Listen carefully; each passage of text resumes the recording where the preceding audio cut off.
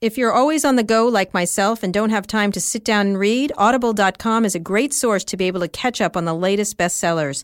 Listen to it while on the road or at the gym. Audible.com is a leading provider of premium digital audio information and entertainment on the Internet. Audible content includes more than 180,000 audiobooks and spoken word audio products. Audible carries Audible books in every genre imaginable: business, classics, history, self-development, just to name a few. Audible is offering our listeners a free audiobook of your choice and a free 30-day trial membership. Just go to audible.com/replay and choose from over 180,000 audio programs. Download a title for free and start listening. It's that easy. Currently, I am listening to the classic One Fish, Two Fish, Red Fish, Blue Fish. One fish, two fish, red fish, blue fish, black fish, blue fish, old fish, new fish. Okay, that's this genius. One has a little star. Go to audible.com/replay. That's audible.com/replay and get started today.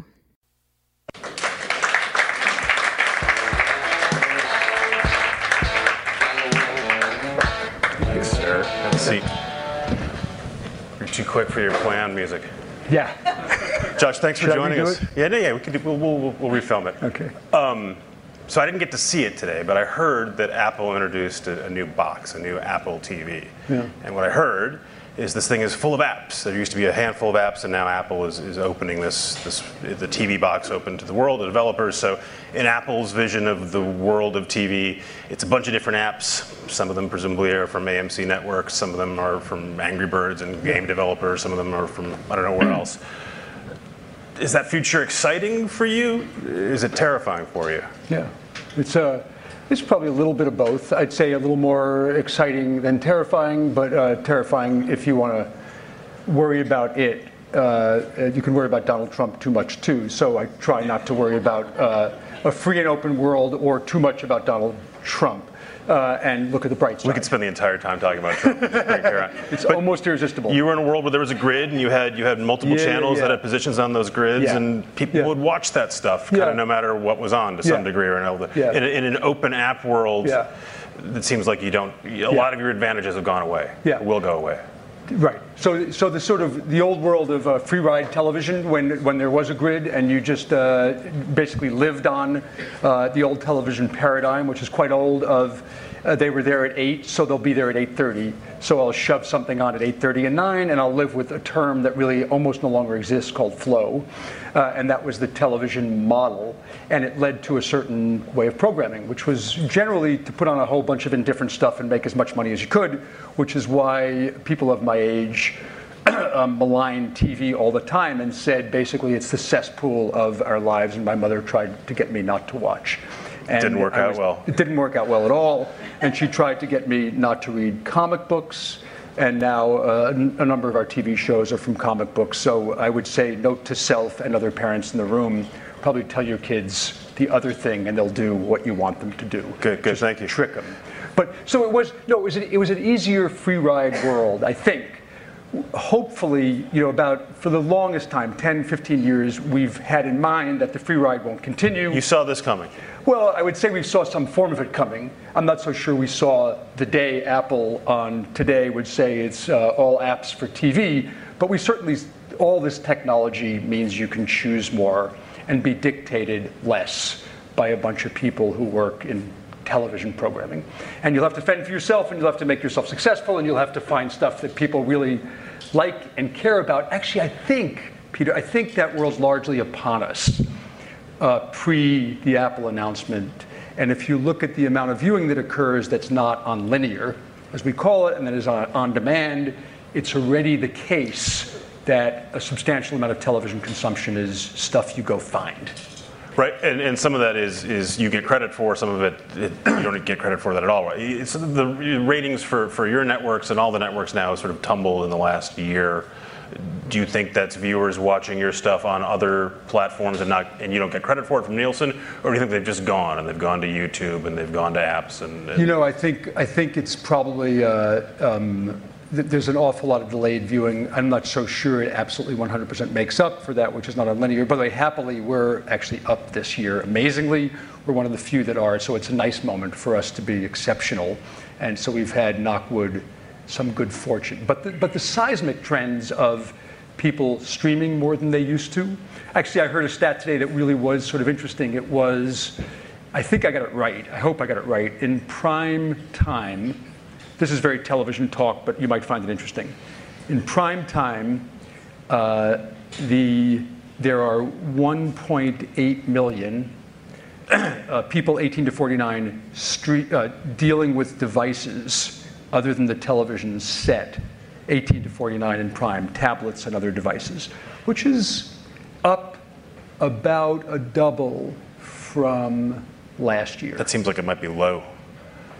That's the stat I heard. I assume everyone in this room watches TV with a device either in their hand or next to it. Does anyone not watch TV holding a phone or near a laptop? All right, so we can count that crowd out.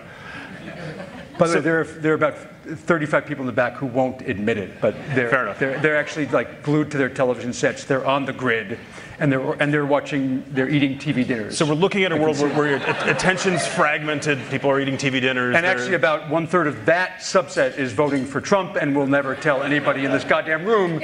But they actually think he's telling it like it is. I would love to meet him. Would the Trump supporters mind standing up and departing right now, just for the hell of it, just for clarity? None. So it's fragmented world, fragmented attention. You make some of the best shows on TV. We should set the stage in case anyone doesn't know you. You're the guy behind AMC. I was hoping AMC. you'd do that Thank before you, I got here, for Christ's sake. But I don't do I was wind waiting up. for a couple of accolades before I got up. He says, "Here's Josh Sapan." We have to wait till the middle for him to say if you've heard of they did a Mad couple Men. of good shows. Mad Men? Yes, You get Mad credit Men. for? Breaking Bad. Breaking Bad. Say it loud, Peter, for Christ's sake. There's a show called The Walking Dead. The Walking which is Dead. Very popular. So this is all great. More for you. other channels. We got that's other all I've channels, seen. other shows. We have some movies. I don't watch any of that stuff. And so everyone in this crowd loves you and loves your Sarnoff stuff. is here from BBC. We now own 49.9% of that. Orphan Black, Doctor Who, Top Gear. I was promised man. you would be shy and retiring, and I would sort of extract stuff out of you. Someone profiled you as having a personality that needs some help, so I thought I would just help emancipate you while we were here. I was just doing God's work. How do you get attention for these wonderful and popular shows today and tomorrow when it only gets harder? Yeah. So, in a word, it's more of a bitch than it's ever been. There's no question about it. You really have to work harder. You have to be more clever, and you probably have to spend more money to bring people to the game. There's no question about it. The money part is challenging because it just means you need more resource and money. The clever part is really fun if you like that sort of stuff, because all the rules of old are out the door, I think. So you used to premiere things, and that meant show them for the first time. Now it's common practice that you premiere before the premiere, which I think is a wonderful idea. It's no longer new, and you can rely on social media for people to talk about things before they've occurred. So the amount of foreplay that occurs before television happens makes the actual television look sort of minor by comparison, which I think is really pretty interesting from a marketing point of view, and you have to embrace it and really elevate it and love it and do interesting things with it. And so I think that's a fair amount of the challenge. And then I just would emphasize one other thing, which is you better put on good stuff. You know, the number of people, I'll ask maybe rhetorically, and this is maybe not the right room to ask, how many people use Metacritic or Rotten Tomatoes? It's probably a pretty high percentage. That didn't used to be the case, so now people can be guided to what's good, and they don't have to just collide with crap. Other than saying you want to make good shows, right? Because very few people will come out and say they want to make bad shows. Yeah. Are you thinking about making the shows differently than you would have a few years ago, given the fact that maybe someone's not going to come to them for a couple weeks or maybe even a year until they show up on Netflix or on demand? Yeah, but it's that making good stuff, not bad stuff, which sounds like an obvious, almost comical statement, is, if you look at the history of TV, it's probably the case today that there's at least a pretty hefty number of good shows. And there didn't used to be a hefty number of good shows. So that's not a small thing, because if you were going to live on the grid you brought up initially and believe that people would just stay on Channel 5 because they rested there all evening long, then you probably would make stuff that was sort of indifferent. And if you believe that they're going to get to it 5 weeks later because their good friend says, you've got to go watch Catastrophe, or you better watch Transparent, or you better watch something else, hopefully on one of our channels, then good really does matter like it's never mattered before. So let's stipulate that good's important. Okay, thanks. Beyond making It's like a goddamn debate moderator. I'll stipulate that good. No, I'm sorry. Beyond making an awesome show. Yes. How are you thinking about making that? Maybe you're not. Maybe you just make the same show you would have made 5 or 10 years ago. I don't think so, though. It seems like, well, first of all, a few years ago, you weren't making your own shows. You were showing Point Break, which is a great movie. Yeah. You should show it more often. We were showing Chinatown, by the way. Chinatown is also. And we were showing. You can still show Shawshank Redemption till you die, and everybody will watch. That's just the one exception. So when you are making a show or asking Sony to make a Breaking Bad for you, we can talk about that in a second as well, are you thinking about making it differently given the way the audience is going to come to it, given the audience expectations? Yeah, I think a little bit yes and no.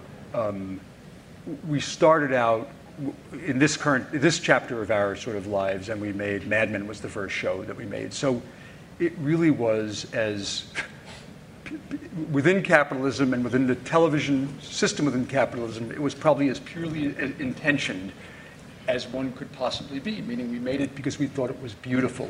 We made it because we thought the characters came alive, even though I asked 3 of people close to me to read the script and watch the pilot, and they all went, no. This was a show that many networks passed on as well, right? and the 3 people who I listened to said, the people seem skin deep, nothing happens to move anybody along, and there's insufficient tension. They were sort of not wrong, if you only read the pilot, but certainly the people I worked with, and I thought there was something in it that was more nuanced and was more sort of that you would get to. So I think there's an opportunity for a lot more patience. I think we still think that's true today, and that great craft, I know it sounds just sort of like fundamentalism and art, but that great stuff and great craft and great writing and great directing and great casting will engage people. And here's one other just curious thing. Shows that rated higher in seasons 2, 3, and 4 almost never occurred in the history of television. That didn't happen. They went like this. And so we saw, for what it's worth, forget the shows, it's just true about the nature of marketing and people alerting that there's good stuff around.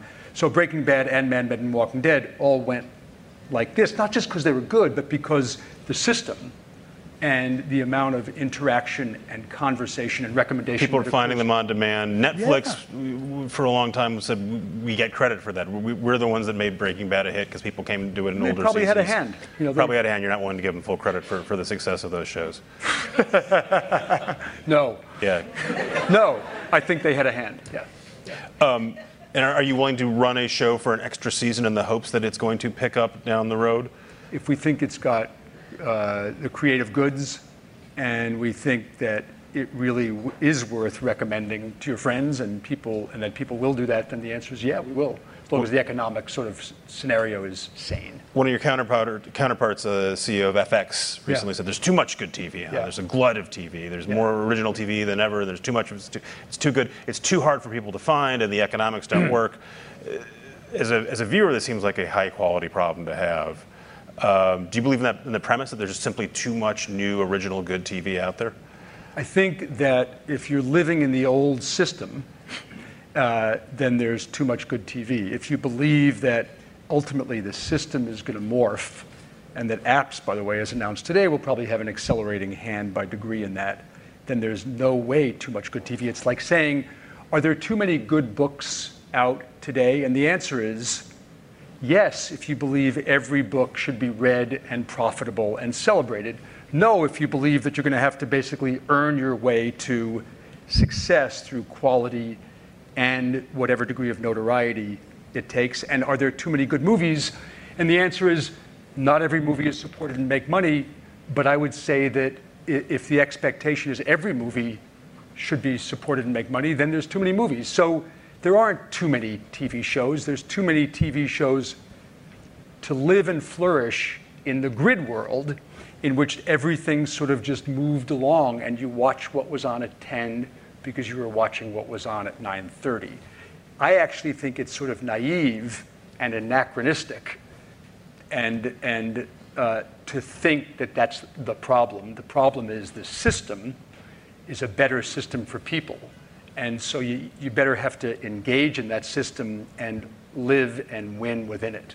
And you think there is a future for you as a network in that system?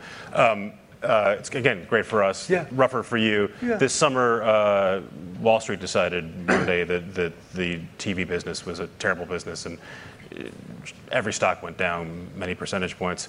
It's come back a bit. Can you explain what that was like to go through that process? I think you were in the middle of an earnings call. Yes, yeah. As your stock was tanking one morning. Yeah. I guess that's what you do when things like that happen, when your stock drops 8 points during an earnings call, when you're reporting good results, you giggle afterwards. So it was odd. It was odd, and there are people in the room who could probably comment more authoritatively than me on the free market system and how the stock market reacts to information and how it embraces and processes multiples. It was odd to go through, but in a certain sense, there was a bit of logic and sense to it because a sort of defining moment crystallized some things that people had been thinking but hadn't necessarily put into their models, and so there was a bit of an adjustment. And that thing was Disney saying, ESPN's shrinking a little bit, and everyone said, if ESPN is shrinking a little bit, then everything's shrinking, and maybe it's shrinking a lot. Yeah.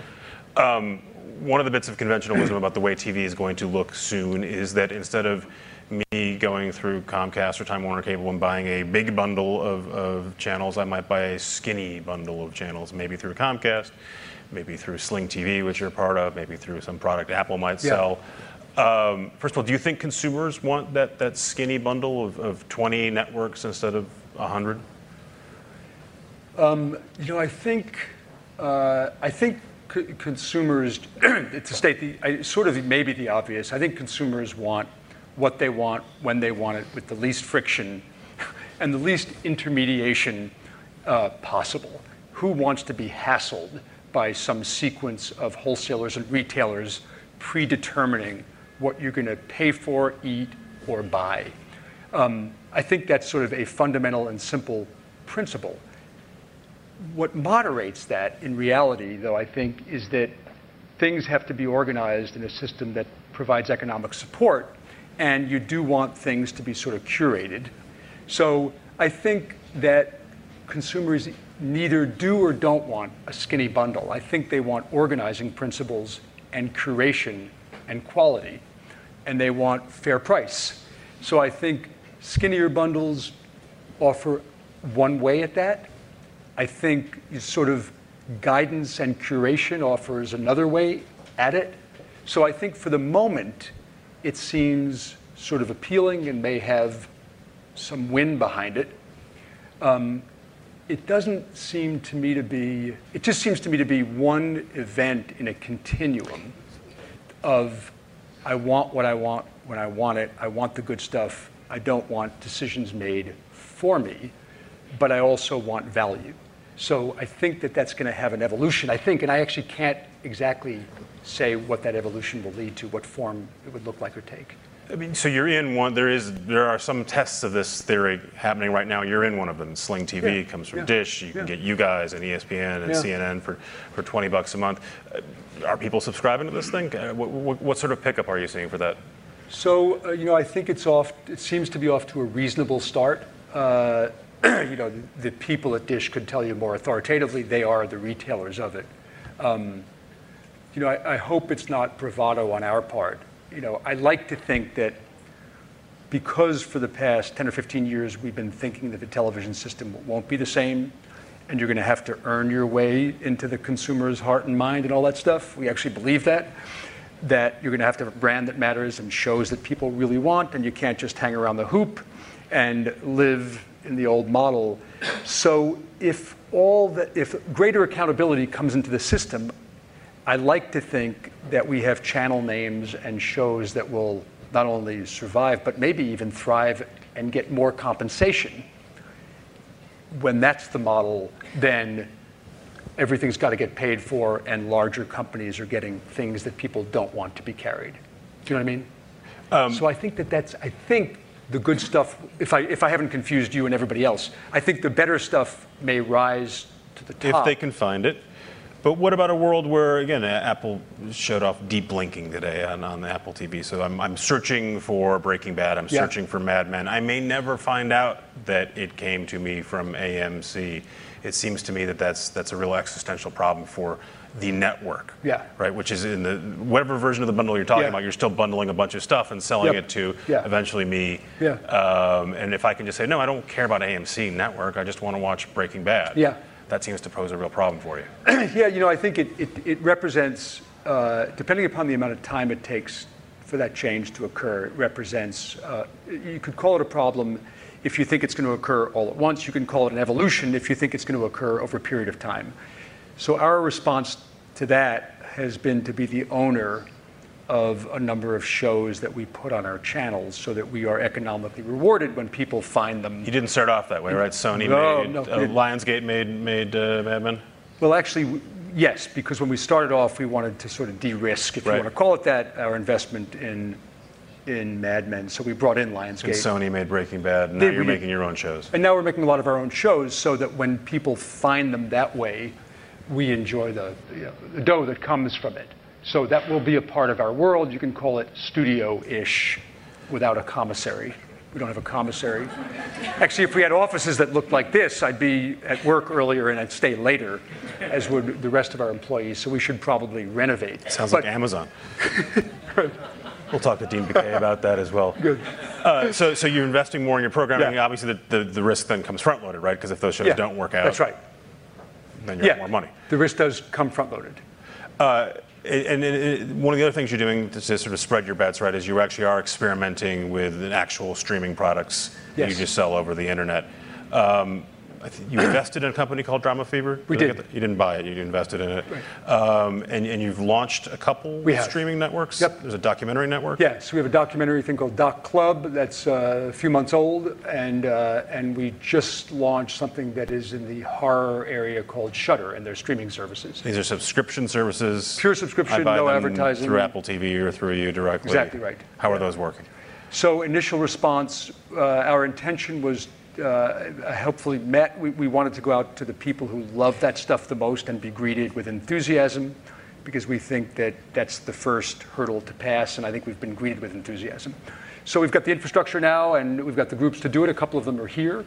And so we're in that business, and we like or love the idea of people being highly identified with certain products, be it fanboy horror genre or documentaries, because we and I think that documentarians today are as important, perhaps, as nonfiction or fiction writers and people who do editorial and our most important journalists. So we did that in part because we actually think that people who make documentaries are important to life, and what they have to say will matter, and it will matter to a certain constituency. So yeah, it's going well. Is this a test for you, or do you think fundamentally this becomes a core part of what you guys are in the business of selling directly to consumers instead of selling wholesale through Time Warner Cable and eventually to me? So, I don't know what the destiny is. We're in it because we think it's important, interesting, and appealing, and it's certainly a good muscle to develop in terms of being able to do that. And it's not what we've historically done. And then there's a lot of talk now that says, well, all these individual streaming services and HBO Now is a la carte. Eventually, someone's going to decide that all these streaming services really should get bundled back together. Right. I mean, people are going to enjoy a bundle. I think you can get Showtime now when you buy Hulu. Do you think that we end up, the pendulum swings back that way, and people end up saying it's just easier to write one person a check for $100 than to go cobble this together on my own? Yes, both. I really do. So, it's really interesting, and it's because the bundle will be shown to have lots of value when people start to cobble together, as you say, individual entities that will be priced like that. What's sort of curious about, but I don't think it will eliminate individual services or shows being purchased. There's still on demand, there's still iTunes, and there are now streaming SVOD aggregators, Netflix, et cetera. So there'll probably be all of it. Getting into each other's worlds, and there'll be many varieties of it. What happens to advertising in this world? There's no ads on Netflix. There's some ads on SVOD, but they're awful, and I try to ignore them whenever I can. I fast forward through my DVR, et cetera. I can now pay for ads. I pay for a version of Hulu without ads. Yeah. It seems like the consumers are trying to move as fast from advertising as they can. That's still a core part of your business. Yeah. How do you convince advertisers that people are going to see the stuff you put in the shows? Yeah.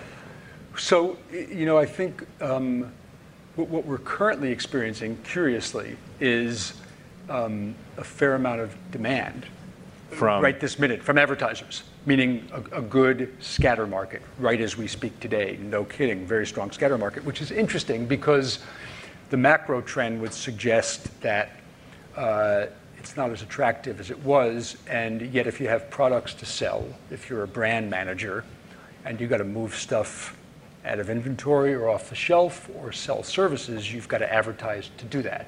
In fact, we advertise to do that. We advertise to get people to watch. So, and then you get to the question of where's there good inventory that's desirable, that actually moves stuff. And then you get to premiums for things that actually work. And so I think what happens is you end up with a pretty bifurcated or fragmented ad market in which certain advertising vehicles today don't look so attractive, and other ones command a huge premium because they actually work. And part of that is about the structure, and part of it is about the editorial. So I think it's not one thing. Again, I think it ends up being a few different things in terms of where it lands. I have other questions for you, but I want to open it up to this attractive, intelligent, smart, worldly group here. I don't think we need to worry about microphones, but if someone wants to stand up and shout, that'd be great. Oh, there is a microphone for you. Hey, Josh. Just a question. Can you just identify for us the barriers to entry around the studio-ish part of your company? And is technology making it so that the barriers to entry around content creation are being lowered as the bigger internet and tech companies look to perhaps get involved in the content creation function? Thanks. Yeah. So, the barriers to entry are, see if I can organize, I hope, a cogent response. I think they're probably first and foremost money. There's a lot of tech companies with a lot of money. But I mean it. I think money is really the first order of business, because if you look at dramas on television, comedies are somewhat occasionally exceptional. But it's infrequent that there are dramas on any form of television that don't cost threshold level. And that threshold level is somewhere between $2 and $3 million per hour. You almost can't find any that cost less. Many have tried and thought that you could do it for less if you had great creativity. And it's curious just to land on that in isolation, because there are, in fact, independent films that, for a series of reasons that I'm not sure I can define, allow or find a way to the great embrace of the world, and they cost a fraction of what other popular movies do. But again, if I'm Tim Cook and I literally have more money than I know what to do with, Larry Page, lots of Amazon, money's not a problem for me. So what are the other things preventing me from getting into your business? Yeah. So I think money is the first. I think sort of the next piece is they're not mysterious. You get into it. I mean, you have to have money. You have to have a reasonable amount of infrastructure and management to do it. And then you need a system for distribution or sale. And that's the world. Now, that stuff sounds easy, and it's not wildly complex, but you just have to go do it. So you can do it. And by the way, new entrants get into it. We weren't doing original programming, and we did Mad Men. So it's not brain surgery. You don't need to go to medical school for 8 or 10 years. You just need to go take those steps and then go do it. Others have gotten into it too. So I think it's possible for people to enter.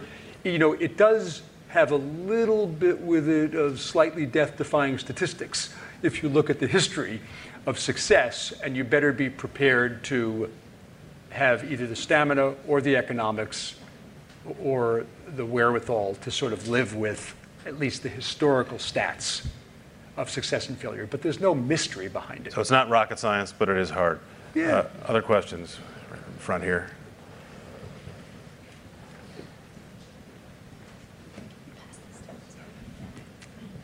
We'll skip the mic next time out. Sorry. It's all right. Hi. I have a question about user experience. Can you just speak up a little bit? Specifically online, outside of apps. So I'm a user, and I go to AMC, and I want to watch Mad Men. I log on. Can you talk a little bit about the monetization aspects of how you're monetizing those people watching Mad Men? Yeah. Because Sure, there's resources that are required to actually monetize, meaning the CDN, the content distribution network that's required, the pre-roll inventory, and the fill rate. And that all actually equates to the user experience and actually the viewing experience of watching Mad Men for however long that is. What's the thing that you don't like about logging on and watching Mad Men online? The fill rate and the CDN. So just It's spell that slow. out. Spell that out. So the quality of the video you don't like? So the quality of the video, the streaming is not super great. And on top of that, you guys, rightfully so, are trying to monetize to the best of your ability.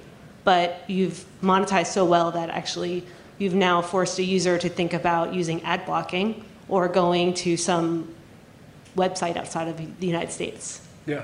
So there has to be balance, and I think you guys do need to make money, but I'm wondering how you guys are finding that balance. I actually think it's a really legitimate question. I do think that if what you're saying, if I just put it in layish terms, is there's too many ads and it ain't so good.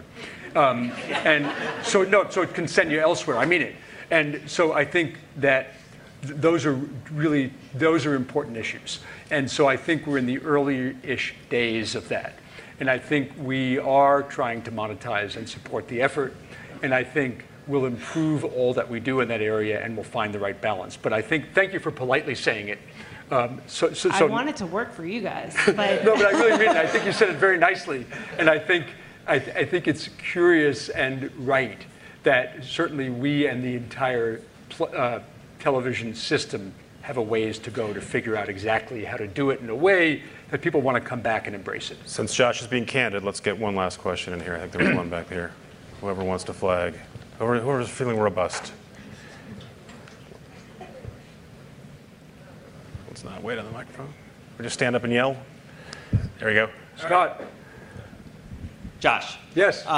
Huge consolidation in the multi-channel video program distributors. People seem to think that makes sense. Consolidation among the content creators, does that make sense? What are your thoughts on both? Sure. So it's going to sound like a long, mealy-mouthed answer. I hope I don't mean it to be. No, do the candid one.